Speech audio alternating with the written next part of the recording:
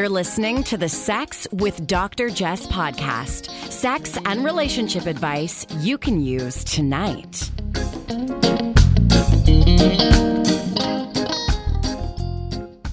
Welcome to the Sex with Dr. Jess podcast. I am Jessica O'Reilly, your friendly neighborhood sexologist, and I'm coming at you today from Wan Chai in Hong Kong. I'm here for a couple of couples and corporate events. And today I'm going to be talking about the topic of swinging. And I know many of you know my work on Playboy TV with the reality show Swing. It's a big part of how I launched my brand, and I've learned so much from working on that project. And because I worked on that project, I receive many emails and questions about swinging. So sometimes it's about the prevalence of swinging, the how-tos of swinging. People want to know if the cast of our show were actually real couples, or if they were actors, and no, they were certainly real couples in real relationships having a lot of real sex. More sex, I think, than I've ever had. And others want to know if the Swing show is back on, and no, Swing is over. We had a great run of 5 seasons. But all good things must come to an end. But I still talk a lot about swinging, and I work a lot with people who identify as swingers. I find that younger people are less inclined to use that label. So we also hear the words the lifestyle.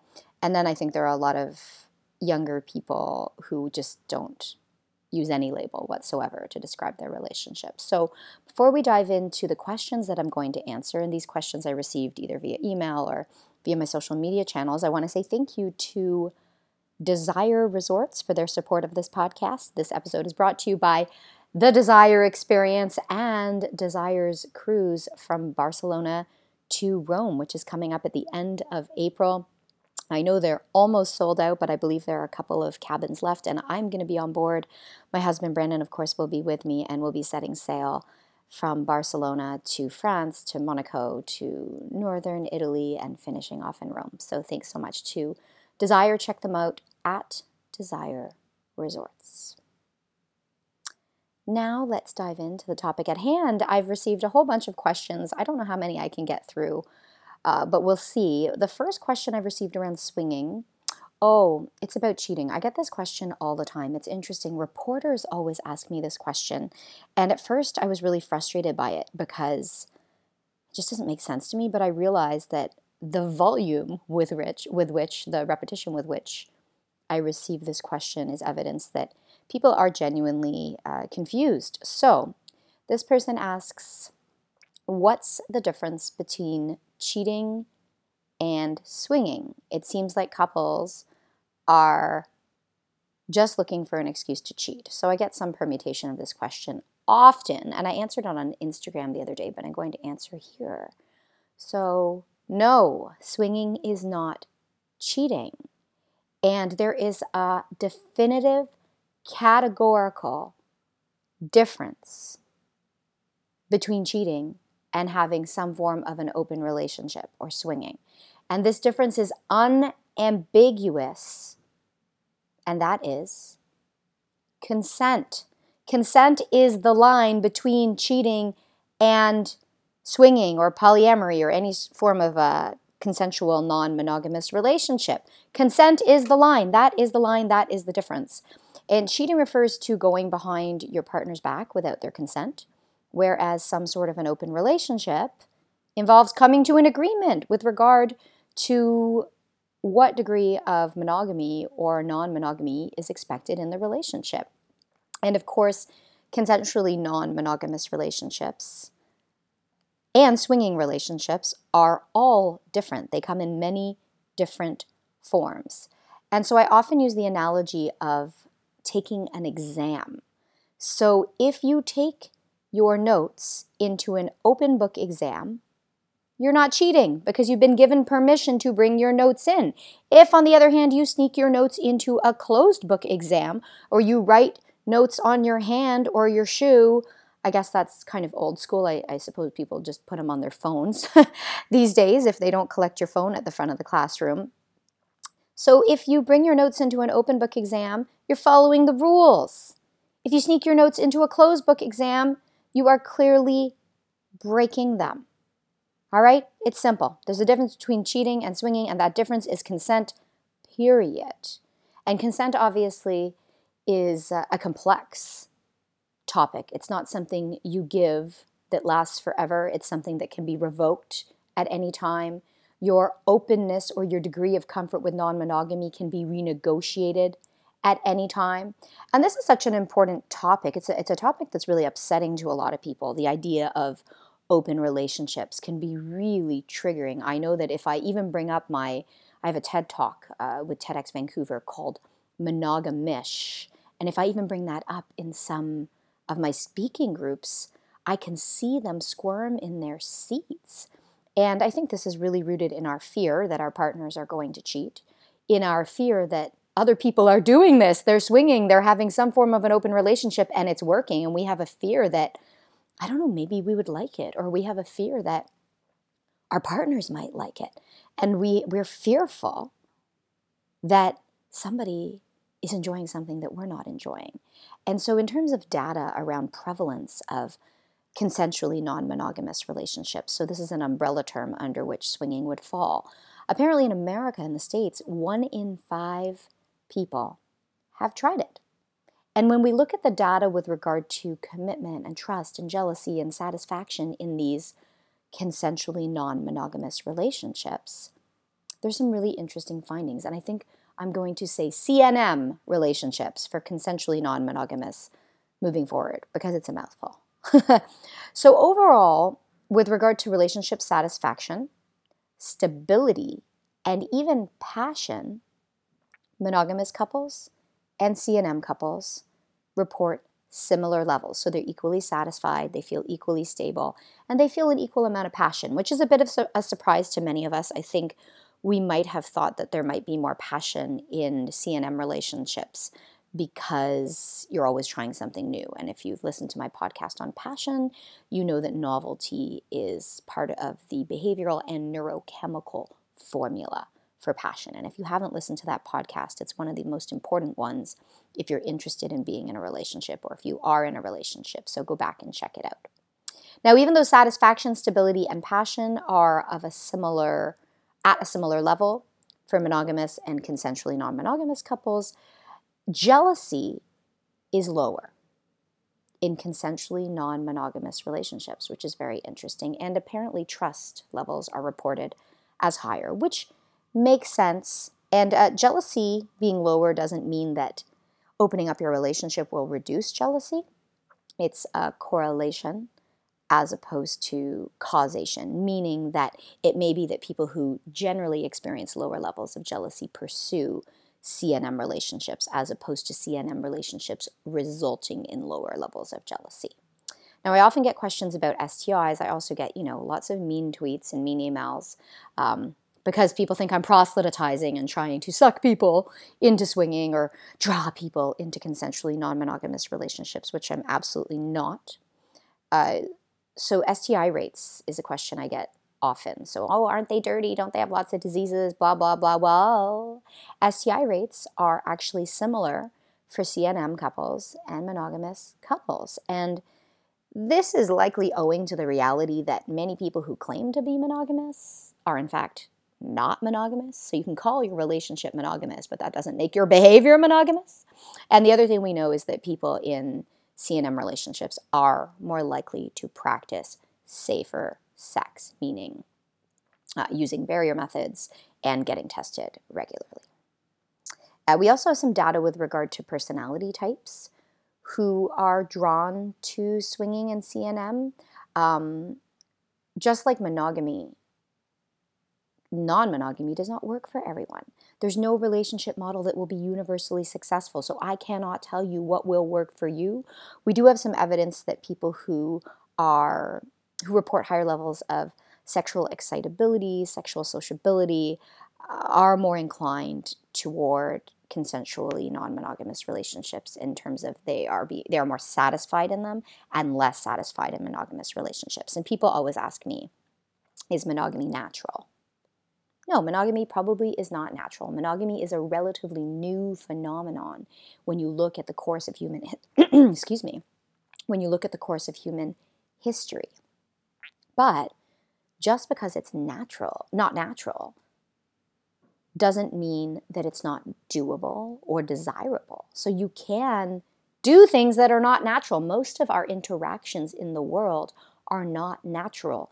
Traffic lights are not natural. Many of our behaviors that we have adjusted, wearing clothes, for instance, all the clothes that we wear, not always natural. Now, sometimes with regard to climate, it is something that would have increased our chances of survival via evolution. But many of the things we do are not natural. So just because something's not natural doesn't mean it's not desirable and doesn't mean that it's not doable.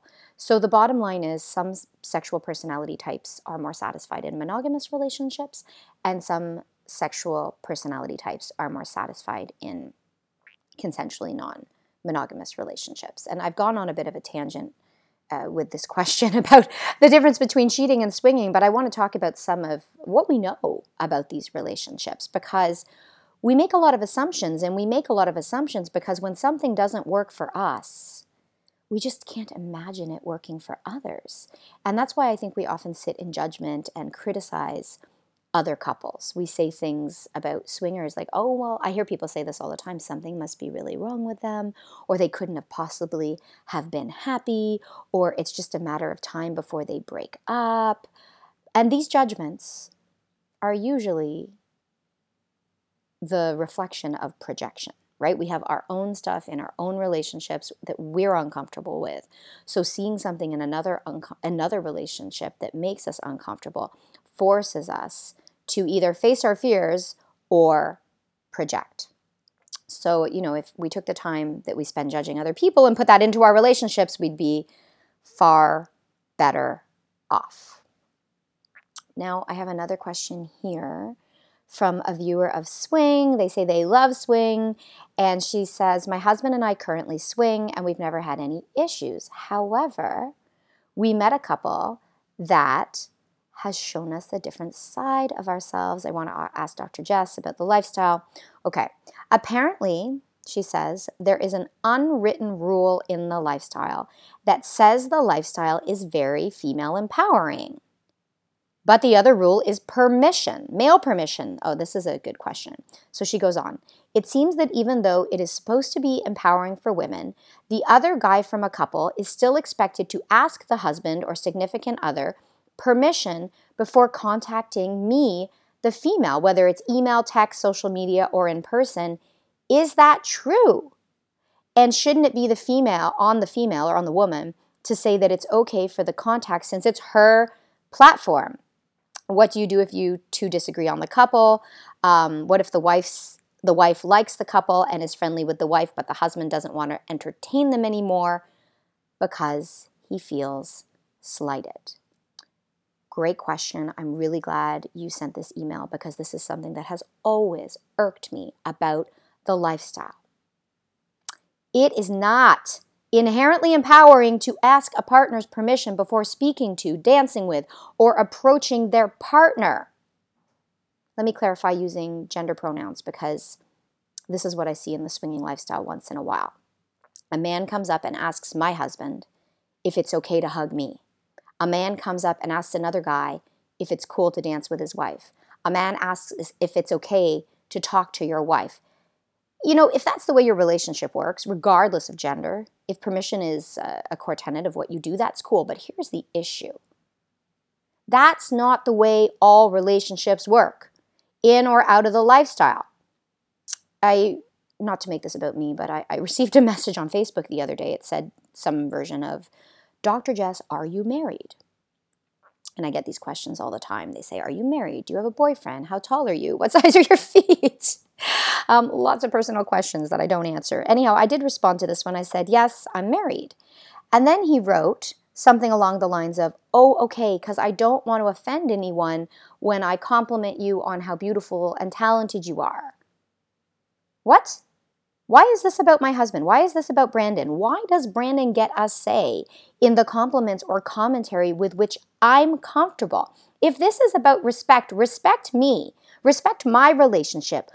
You know who gets to decide if I want a hug? Me. You know who gets to decide if a compliment feels good or makes me uncomfortable? Me. No one else gets to have a say. I'm losing my voice here. I've been doing a lot of speeches. Pardon me. Now, the lifestyle is supposed to be empowering and sexually liberating, and it really is for many people. But if we dig our heels and our claws into gender stereotypes around permission, we are doing ourselves a disservice. Now, to clarify, if you like someone to ask your partner's permission, that is cool, regardless of gender. If you're into it, you do you. But let's not make this a general rule rooted in gender that a man must ask another man's permission, or a woman must ask another woman's permission to interact with their partner. I think we've got some real challenges here that we need to overcome in and out of the lifestyle. I mean, gender stereotypes are not specific to the lifestyle, and they're not eradicated by the lifestyle. General issues around gender and sexism and patriarchy are not eradicated by new systems. And these systems, in fact, are not that radical to begin with. And so the second part of your question, let me just take a look. You ask, what do you do if you disagree on the couple? The wife likes the couple and is feeling friendly, but the husband doesn't want to entertain them anymore because he feels slighted because there was no permission asking. Now, you have to work this out with your partner, and every couple is going to be different, but I'm going to offer two ways to approach this. First, you have to decide whether or not you play and interact with couples or singles without your partner being on board. Most of the couples I know who identify as swingers agree that they both have to be on board, but there are some who agree to play and interact separately, and that is cool, and it works for them. So you have to negotiate this before you even get online on that website, before you even head to the party. And then the second part around feeling slighted, this is, I think, a cognitive shift is required. Your partner needs to get over the idea that when someone doesn't ask his position, it's not a slight to him. It's probably out of respect for you and your wishes, which I hope are a priority for you. Now, if something has happened where he feels disrespected or disregarded because the other person or the other couple is focused on you and ignoring him, that's a different story. And he needs to open up and be vulnerable and not make it about feeling slighted, but be honest and say, I feel like they're more into you than me, or I feel like I'm taking a back seat to you, or I feel insecure because you're chatting privately and I'd like to be in on these chats. But if he feels that permission should be asked because you're his, a matter of property or position, I think you have a bigger conversation you need to dig into with regard to being possessive in relationships and what degree you're comfortable with. Now, again, if you both agree to this permission asking model, that's cool. If this is what makes you both more comfortable, then absolutely proceed with the asking first. But it sounds like this may not be something you value, so you need to ask some really serious questions of yourselves. And for instance, why is permission so important? What interactions do you require in order to feel respected and honored in these interactions? And are there triggers that make you feel insecure or disrespected? And how can you recognize them and respond to them? This is just scratching the surface, because once you answer these questions, you need to find a way to convey your needs to other couples, because the big takeaway is that there is no universal way to approach other couples in the lifestyle. One couple's needs are going to be entirely different from the next. So even if you've been with dozens or hundreds of couples and you've been doing this for years or decades, you're always going to be learning, and you're always going to be lining up, squaring up for a curveball because of human variation. And I'm really glad you asked this question. I hope that some of the questions and conversations I've suggested help you. And it's interesting because I received another question on Twitter asking, and this is all it said, is the lifestyle really all about the women? And this is something I hear around groups of swingers often, that, oh, it's all about the women. It's all about the women. And this is really interesting because I still believe that if we say we're prioritizing women, it can be very dangerous because we're positioning women as the gatekeepers. We're positioning them as the one who gets to say yes, no, maybe. She becomes the stoplight, and the onus of drawing boundaries and expressing needs falls entirely on her shoulders, which is not a matter of respect and honor. That's a matter of either A, shirking your own responsibility for the partner, or believing that men are up for anything. They're just sexual animals, and women are there to draw the lines and keep them in control. So I think this is a very dangerous approach. I think it's certainly rooted in patriarchal notions of sexuality that are harmful to both women and men. These stereotypes suggest that men are just these animalistic beasts and they're rearing to go at any point in time. And this is the farthest thing from the truth. Men are complex and emotional beings too. I was reading this research around the neurology of emotional response that suggests that men are in fact more emotional than women neurologically. So when you expose men to emotional stimuli and then examine the activations and reactions in the emotional response centers of the brain, they find more activity in men's brains than women's. So their brains are responding more significantly. But when you ask and do your post-test interview about their emotional response, men are less likely to express this emotional reaction. So there's a sociocultural norm here at play around who is allowed to express how they feel. And it's so dangerous to deny that men are emotional and just as emotionally vulnerable as women. So not only does this approach of, oh, the women call the shots, the lifestyle's all about the women, reinforce women as gatekeepers, but it serves as a detriment to men as well, because they need a say. And I can tell you that even if men won't speak up in a group, even if they won't post it on a forum, even if they don't bring it up at the bar over drinks, men have adverse reactions to lifestyle interactions as well. Men get sad, they get scared, they cry, they get nervous, they have ejaculatory issues, erection issues, because this is an emotionally laden experience. So let's drop the gender stereotypes. I think the lifestyle can be empowering, and I really actually believe it can be revolutionary.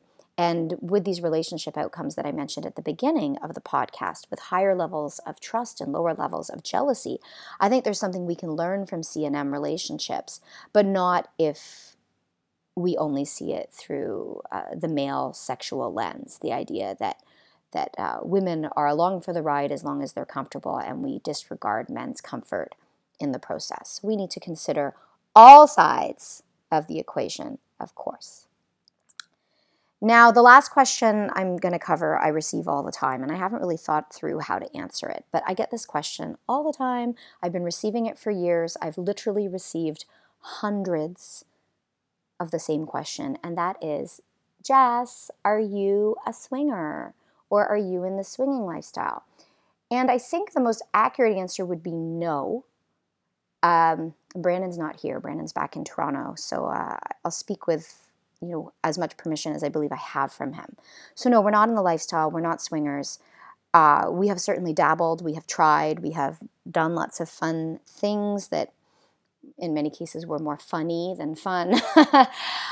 We certainly have engaged in behaviors that I would consider lifestyle adjacent. We are always open to the fact that our relationship will evolve over time. But if you haven't seen my TED Talk, Monogamish, which is kind of Monogamish 1.0, we are definitely in that space where we're open about talking about things and thinking about things and flirtation. I'm actually really uncomfortable with this question. And it's interesting because people tell me all about their personal lives. But for me as a public figure, and for me as somebody who works with clients, I'm not just an entertainer, although I think I'm very entertaining. I'm uncomfortable with revealing everything about my own life because I have a lot on display. I put a lot on blast. I share a lot of myself with my, social network. And I want some things that are just for me and Brandon. And I don't always want to tell you what's going on in my life. Sometimes I will, and sometimes I think it's useful and maybe you can learn from it. But sometimes I just want a piece that's just for me and just for Brandon. And so when people ask for additional details or try and figure it out, I understand that it's a natural inclination to wonder what other people are doing. And I understand too that, people get to know me and I get to know them from watching Insta stories and interacting online. And I really value that in my life. It means a lot to me. And I love social interaction. But there are parts that I just want for myself. So I'm not comfortable getting into the details of exactly what we've done. I mean, I can tell you that the idea of, for instance, swapping partners is not something that appeals to me personally. Overall, my attraction to men is very low. Maybe I'm saying more than I want to at this point. So I'm not really interested in that. But I do love the environment that lifestylers play in. I do love the energy. I do love the eroticism. And maybe in the near future, I'll have Brandon come on the podcast and talk a little bit about how he feels about all of this. Of course, we've been together coming up on 17 years, so it has evolved over time. But no, we are definitely not swingers. I also think it has a little bit to do with age, because I don't think most people our age would even consider that word. And many people our age kind of custom design our relationships and can't fit it into a nice, neat box. But I love lifestyle parties. I love lifestyle events. We have a good time. We certainly find that it enhances our sex life and relationship. And then there's two other conflicts I have with this question. One is that because I'm supposedly this expert, people have this assumption that my relationship is a gold star relationship. And they hold me to, I think they hold my relationship as some sort of a gold standard for what others should achieve. And I think that's absurd. We have a really nice relationship because we work really hard at it. But as I've said in the past, even with all the knowledge in the world, I still can't always put it into practice. So I don't want to share everything about my relationship and then suggest or have people erroneously infer that that means that what I do is what they should do, because that is not the case. What I do works for me right now at this given moment in time. And 10 years from now, we'll probably be in a different place, but it doesn't mean that it will work for you. So what works for Brandon and me will not necessarily work for you. So that's one concern around sharing the specifics of what our relationship looks like. So the first I mentioned was that I just want some privacy. And the second is that we're not perfect. And as an expert, I think sometimes we're expected to be perfect. And then the third piece is that working in this field shifts the way you see your relationship and the way you interact sexually. And working in this field actually is a huge distraction from our own relationship and sex life, because I have an inclination to take incidents from our own relationship and think about it from a professional lens rather than from a personal, subjective lens. So I think being in this field has enhanced our relationship in many ways, but there certainly have been impediments that are unique to being a sexologist and a relationship expert. So I'm going to leave it at that. In retrospect, I hope I've said what I'm comfortable with and what Brandon is comfortable with as well, because this is going live in just a couple of hours. It's the morning here in Hong Kong, so y'all are probably going to bed on the East Coast in North America. But hopefully you listen to this tomorrow or over the course of the weekend, and hopefully there's something you take out of it, whether you are in the lifestyle, not in the lifestyle, or somewhere in between, which is perhaps how I would describe my personal relationship and my marriage. So I'm going to stop there. I'm a little worked up from talking about my personal stuff. It's not easy to do, and it's certainly easier when Brandon is by my side. He, I think, brings out the best in me and the most authentic side of myself. So I will stop there with great thanks to Desire Resorts for their support of this podcast. Please check them out at Desire Resorts and follow me at Sex with Dr. Jess. Please share this podcast. Maybe if you're up for it, leave a review on iTunes and make sure you're subscribing. Send your questions in via at Sex with Dr. Jess on all social media. Thank you very much, folks, and have a great one. You're listening to the Sex with Dr. Jess podcast. Improve your sex life. Improve your life.